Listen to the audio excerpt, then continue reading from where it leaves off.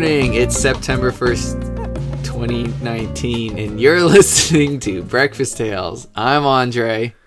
And I'm Isaac, Ooh. filling in for Vivian. Who's this? Who are you, Isaac? What are you doing in our closet? I am Andre's brother. What? I have a brother? I think you have a couple brothers. Actually, I have a few brothers. Oh, right. You have a few brothers. Yeah. So, Isaac's filling in. We're doing all kinds of wacky stuff this week. It's not Saturday. It's Sunday. It's not breakfast. It's actually past dinner. And we got our first guest star in our closet. Woo! Yep. But a funny thing that our listeners, I guess, is just our mom, so she probably knows, but most of the other people that may or may not listen to this wouldn't know, is that Isaac actually is a lawyer, but before he became a lawyer, he went to undergrad as a engineering student. Woo! Engineering. Woo! But then he left. So I wanted to talk about what about engineering made you quit. So that was kind of a long and complicated story. So when I first started undergrad, it was with the intention of getting a degree in mechanical engineering. And when I initially started, I started at a sister school to the University of Texas. I went to the University of Texas at San Antonio under a program called the CAP program, which essentially meant that I would go to the University of Texas at San Antonio, study there for a year, and if my grades were good enough, I could transfer to the University of Texas at Austin, either in the Natural Sciences program or the Liberal Arts program. If I wanted to apply to the Mechanical Engineering program, I could do so, but I was not guaranteed a transfer spot. So at the end of my first year, I did fairly well at the University of Texas at San Antonio, UTSA for short. So I managed to get into the mechanical engineering program. The classes I took at UTSA were, I guess, on the easier side. They didn't really dive into the actual meat and potatoes of mechanical engineering.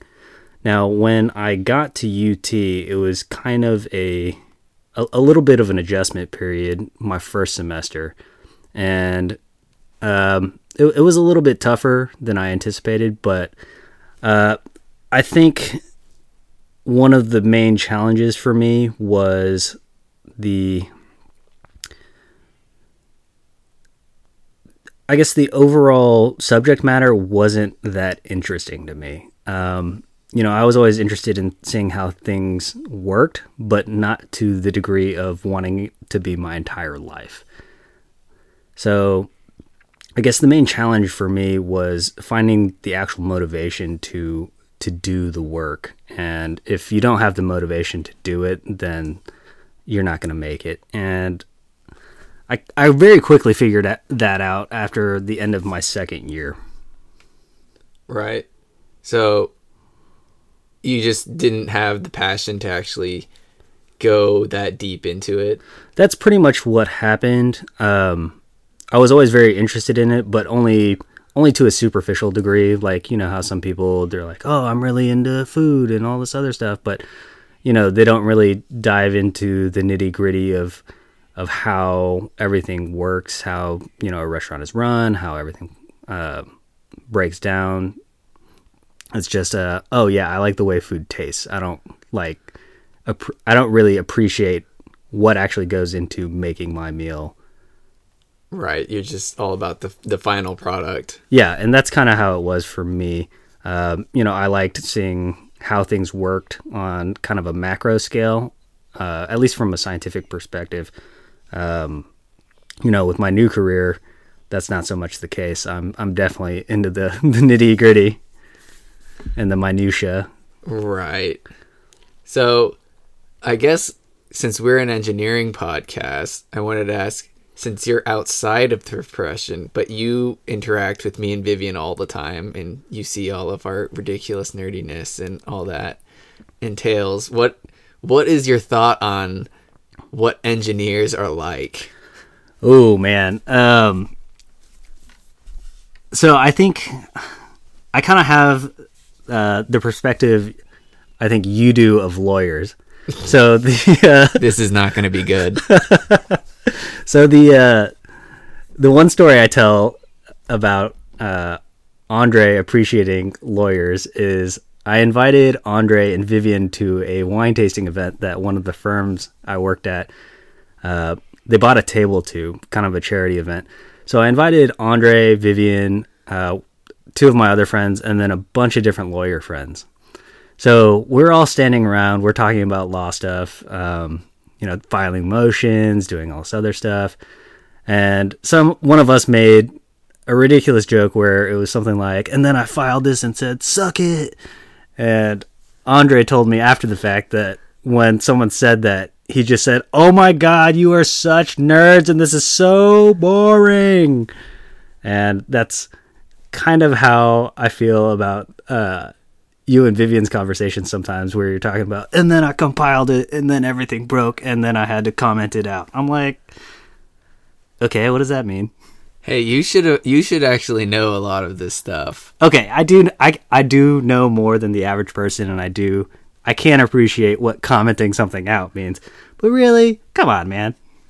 Yeah. Well, one interesting thing that we've kind of had where we've interacted between our two professions is that occasionally I've helped you with some of your law work, not in terms of like being a lawyer, but in developing technology for you, right? Oh yeah, very much so. So one cool anecdote that I share a lot with some of my colleagues. This one time in law school, I was working on editing a paper. I was an articles editor on my law review, and as part of that process, it goes through a citation checking. And you kind of have to organize it in a particular way. And if you were to do it manually, these citations can take upwards of 15, 20, 30 minutes each. And there are hundreds of citations per paper. So what I had Andre do was write a very simple program to essentially take in the data that I cut into it, and then organize it properly, and then spit it out in the right order. So your basic sort function, I guess. So it cut down a ton of work. It basically automated the process. I submitted it. It was perfect, obviously. And I told my editor-in-chief kind of what happened, and he was like, oh my God, that's brilliant. That's so smart. How did you do that? Blah, blah, blah, blah, blah. And I actually ran into him once at the courthouse a couple months after that fact. And he was telling one of his colleagues, this is Isaac. He's super smart. He wrote this program to sort all this stuff. And I didn't have the heart to tell him that, it was Andre who did it. But, it's kind of weird how old school law is. We rely on books and stuff a lot. And, with the newer technologies, you can do a lot more powerful searches and organization, but a lot of the old school lawyers aren't a huge fan of it. And even some of the newer lawyers and attorneys, they don't really understand how powerful these search tools can be. For example, we use a program called Westlaw or LexisNexis. And what you can do with that is use Boolean search terms. It's very powerful, but you have to know how to use them. Almost no attorneys know how to use that. They're all natural language searches. Yeah, that's one of the interesting things that I always think about, especially because we've had this one pretty good interaction where nowadays when you hear about engineering and programming and automation, you hear all these stories about, the robots are coming to take our jobs. They're going to automate things. They're going to take work away from humans that people need to live and work, right? But imagine this simple program that I wrote for Isaac, that was automation, and that took 16 16 plus hours of work, right? It stole that from some human, Isaac. But did Isaac want to do that work?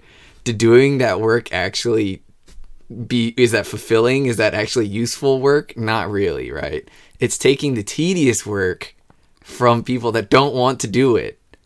And it just makes your life simpler so you can do more meaningful, real work. So we're actually hitting a very interesting turning point in the legal profession as well.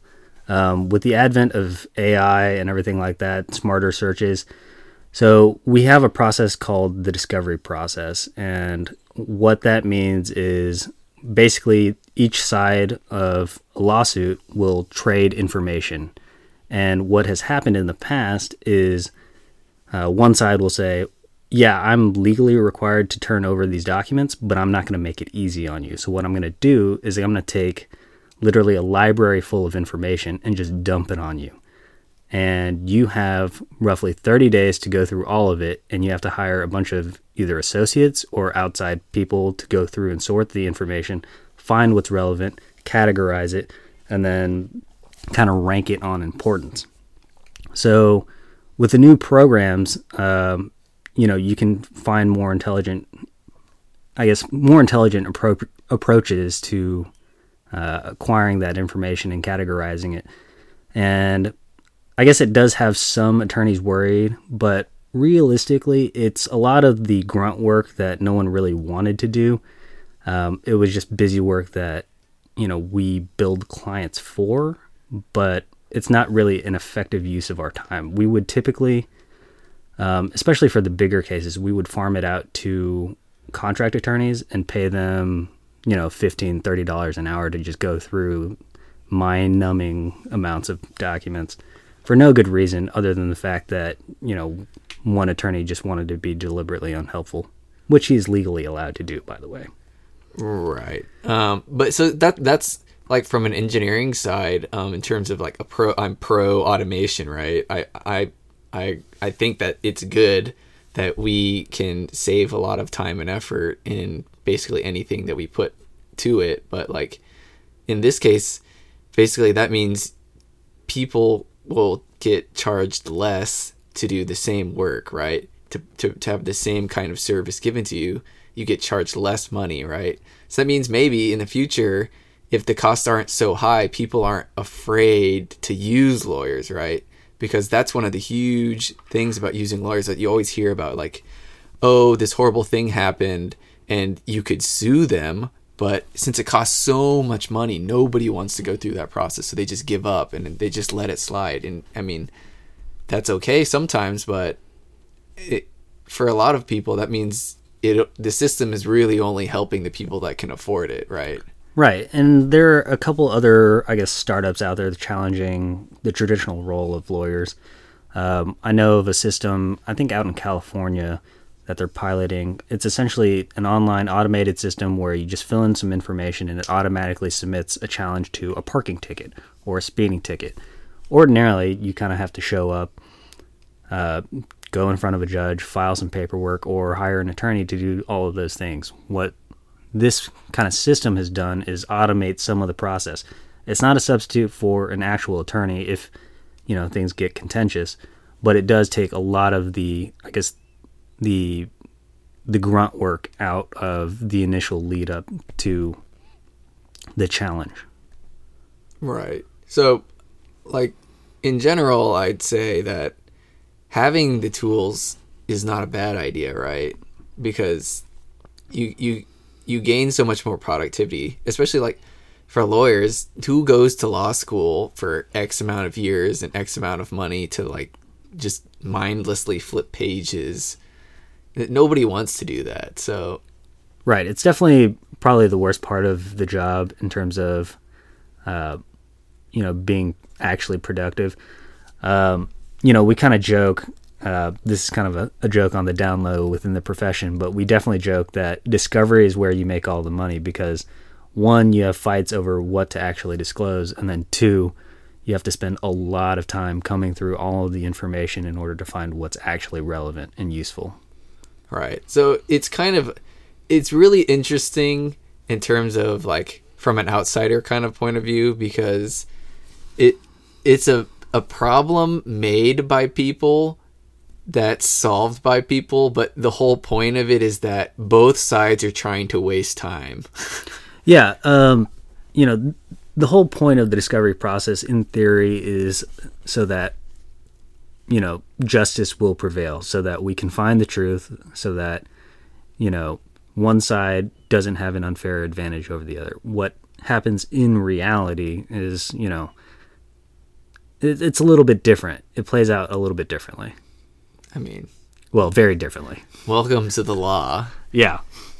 I've learned throughout my experience with dealing with Isaac and his lawyerness that nothing really makes any sort of sense. It doesn't have to work the way you expect things to work. It's just, I mean, I guess that's true with the engineering profession. Sometimes we just wave our hands, you go, Isaac, shut up, press the button, it works. And they'll be like, okay, I guess it works if I press the button. Yeah, and that's definitely how it works. It's actually kind of funny because, I work in an office full of lawyers, and I'm the tech specialist, and I'm in wildly over my head. Everyone comes to me for everything. They're like, Isaac, my computer broke. I'm like, did you turn it off and on again? Because that usually works. And they're like, oh my God, that's amazing. See, that's one of the interesting things that I've learned, because so you, Isaac, you're a lawyer, and then one of our other brothers, Long, he's like a nurse anesthetist. I'm not saying it again. But anyways, both of you guys, you're not engineers. You don't know exactly how all these components and things work, but you're computer literate enough, right, that you can solve most everyday problems.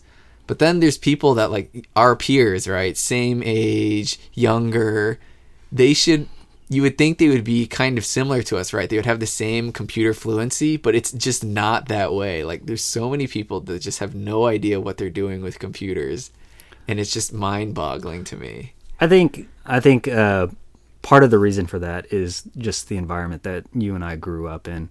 We grew up with engineering parents, so we had access to computers fairly early on. So I think for the most part that we have a slightly unique perspective. I think if you were to look at a generation after us, that they're roughly the same computer literacy as us.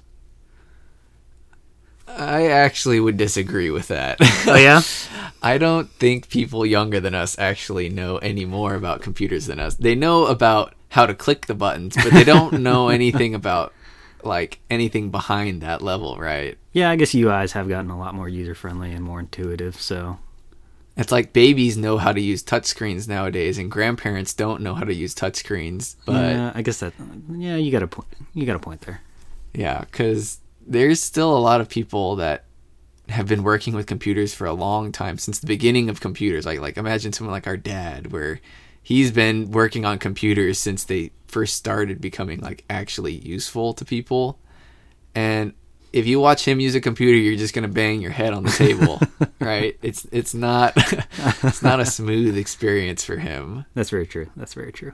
Yeah, so I mean, I see it a lot at my work because I still work with older people and they're using computers, but it's like you don't have to right click and click copy. You don't have to right click and click paste. Yeah, you can just use the shortcuts. Yeah, shortcuts are key. Yeah, that's one of those things where you're, like, hovering over somebody's shoulder and you're like, I'm gonna kill you, yeah. You're so slow, what are you doing? But I imagine that's more prevalent in the lawyer community.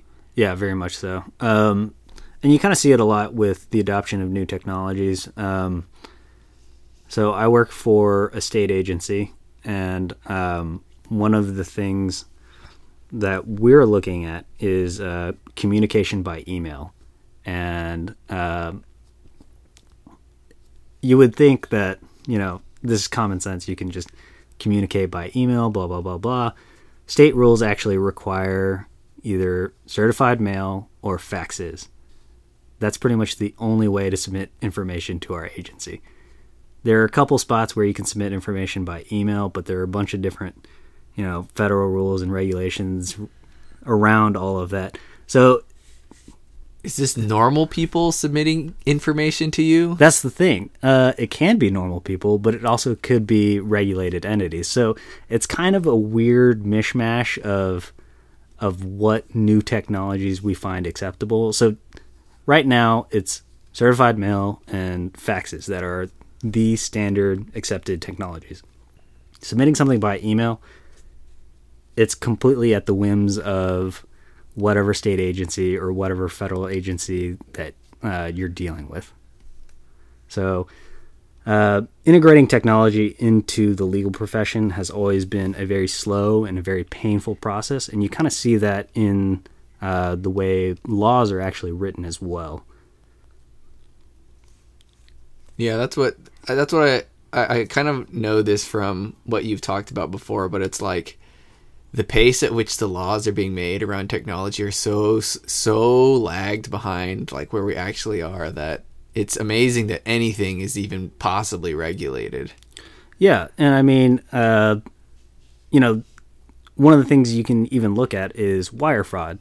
I mean, people haven't used a telegram or anything like that in years, 50 years or something like that, hundreds of years.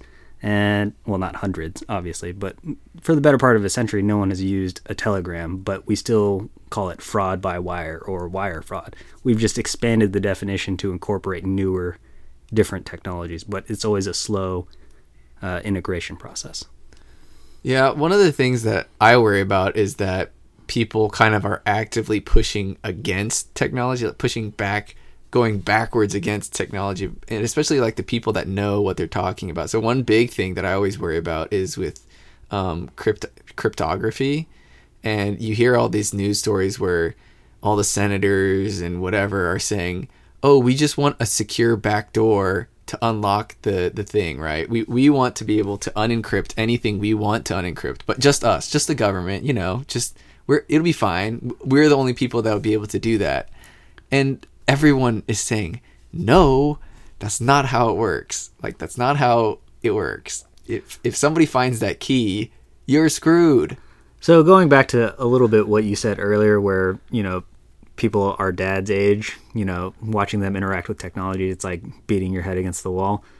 Yeah, those people are in charge of making our laws. And, you know, some of them obviously very bright individuals and they have great staffs. Others, you know, they rely on outside influences who might be pushing an agenda. So it kind of just depends on the actual influence and who is pushing an agenda. But yeah, I agree. There are some concerns about you know, technologies and mandating backdoors, because the moment you have a designed weakness in security, you've essentially given up that security. Right. Because it doesn't even matter. So if you think for just a moment, maybe we made this beautiful, wonderful system that only the government has access to, right? Nobody could ever possibly get through this same backdoor that the government is using. How often has the government been hacked? That's a very good point.